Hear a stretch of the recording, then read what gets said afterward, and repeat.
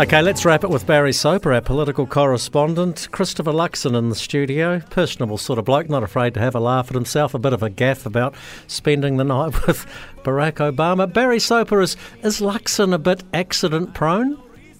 Well, I think you've got to look at the background to Luxon. I mean, he basically, for many years, was in the boardroom and didn't have people like you questioning him, Jamie. And it can be daunting, and it's hard for people to believe, but he's only been in politics for 2 years.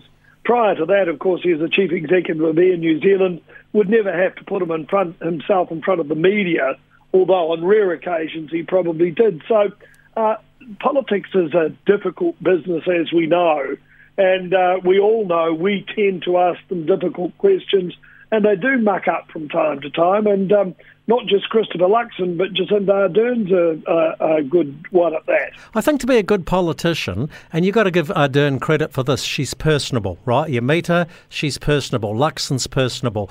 David Seymour's personable. James Shaw is personable, and so who's the other one? Winnie, of course. Yeah. And, that's the business of politics, because you've got to get out and about. You've got to glad hand people that normally you wouldn't be having a yarn to.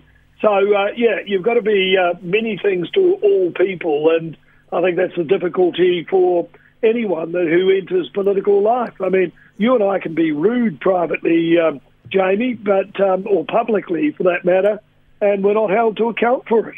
Luxon was quick to dismiss that Roy Morgan poll. Does it hold any water for you? Because, as I said to him, if there's any truth in it or it reflects the public feeling, we're in trouble because we're going to have 2017 all over again. Well, it's going to be, look, everyone is saying it could be very close, and I think it's probably fair enough. There's still pretty much a groundswell of support for Jacinda Ardern, although her support's falling away.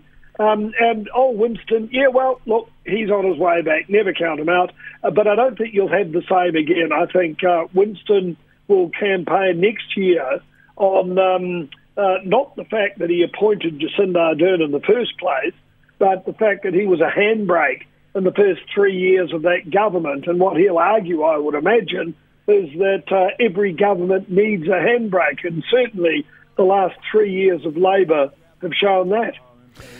Yeah, I'm not sure whether we need a handbrake or whether we need a change. I guess the punters of New Zealand will decide that one. Barry Soper, thank you very much for your time. Enjoy your weekend.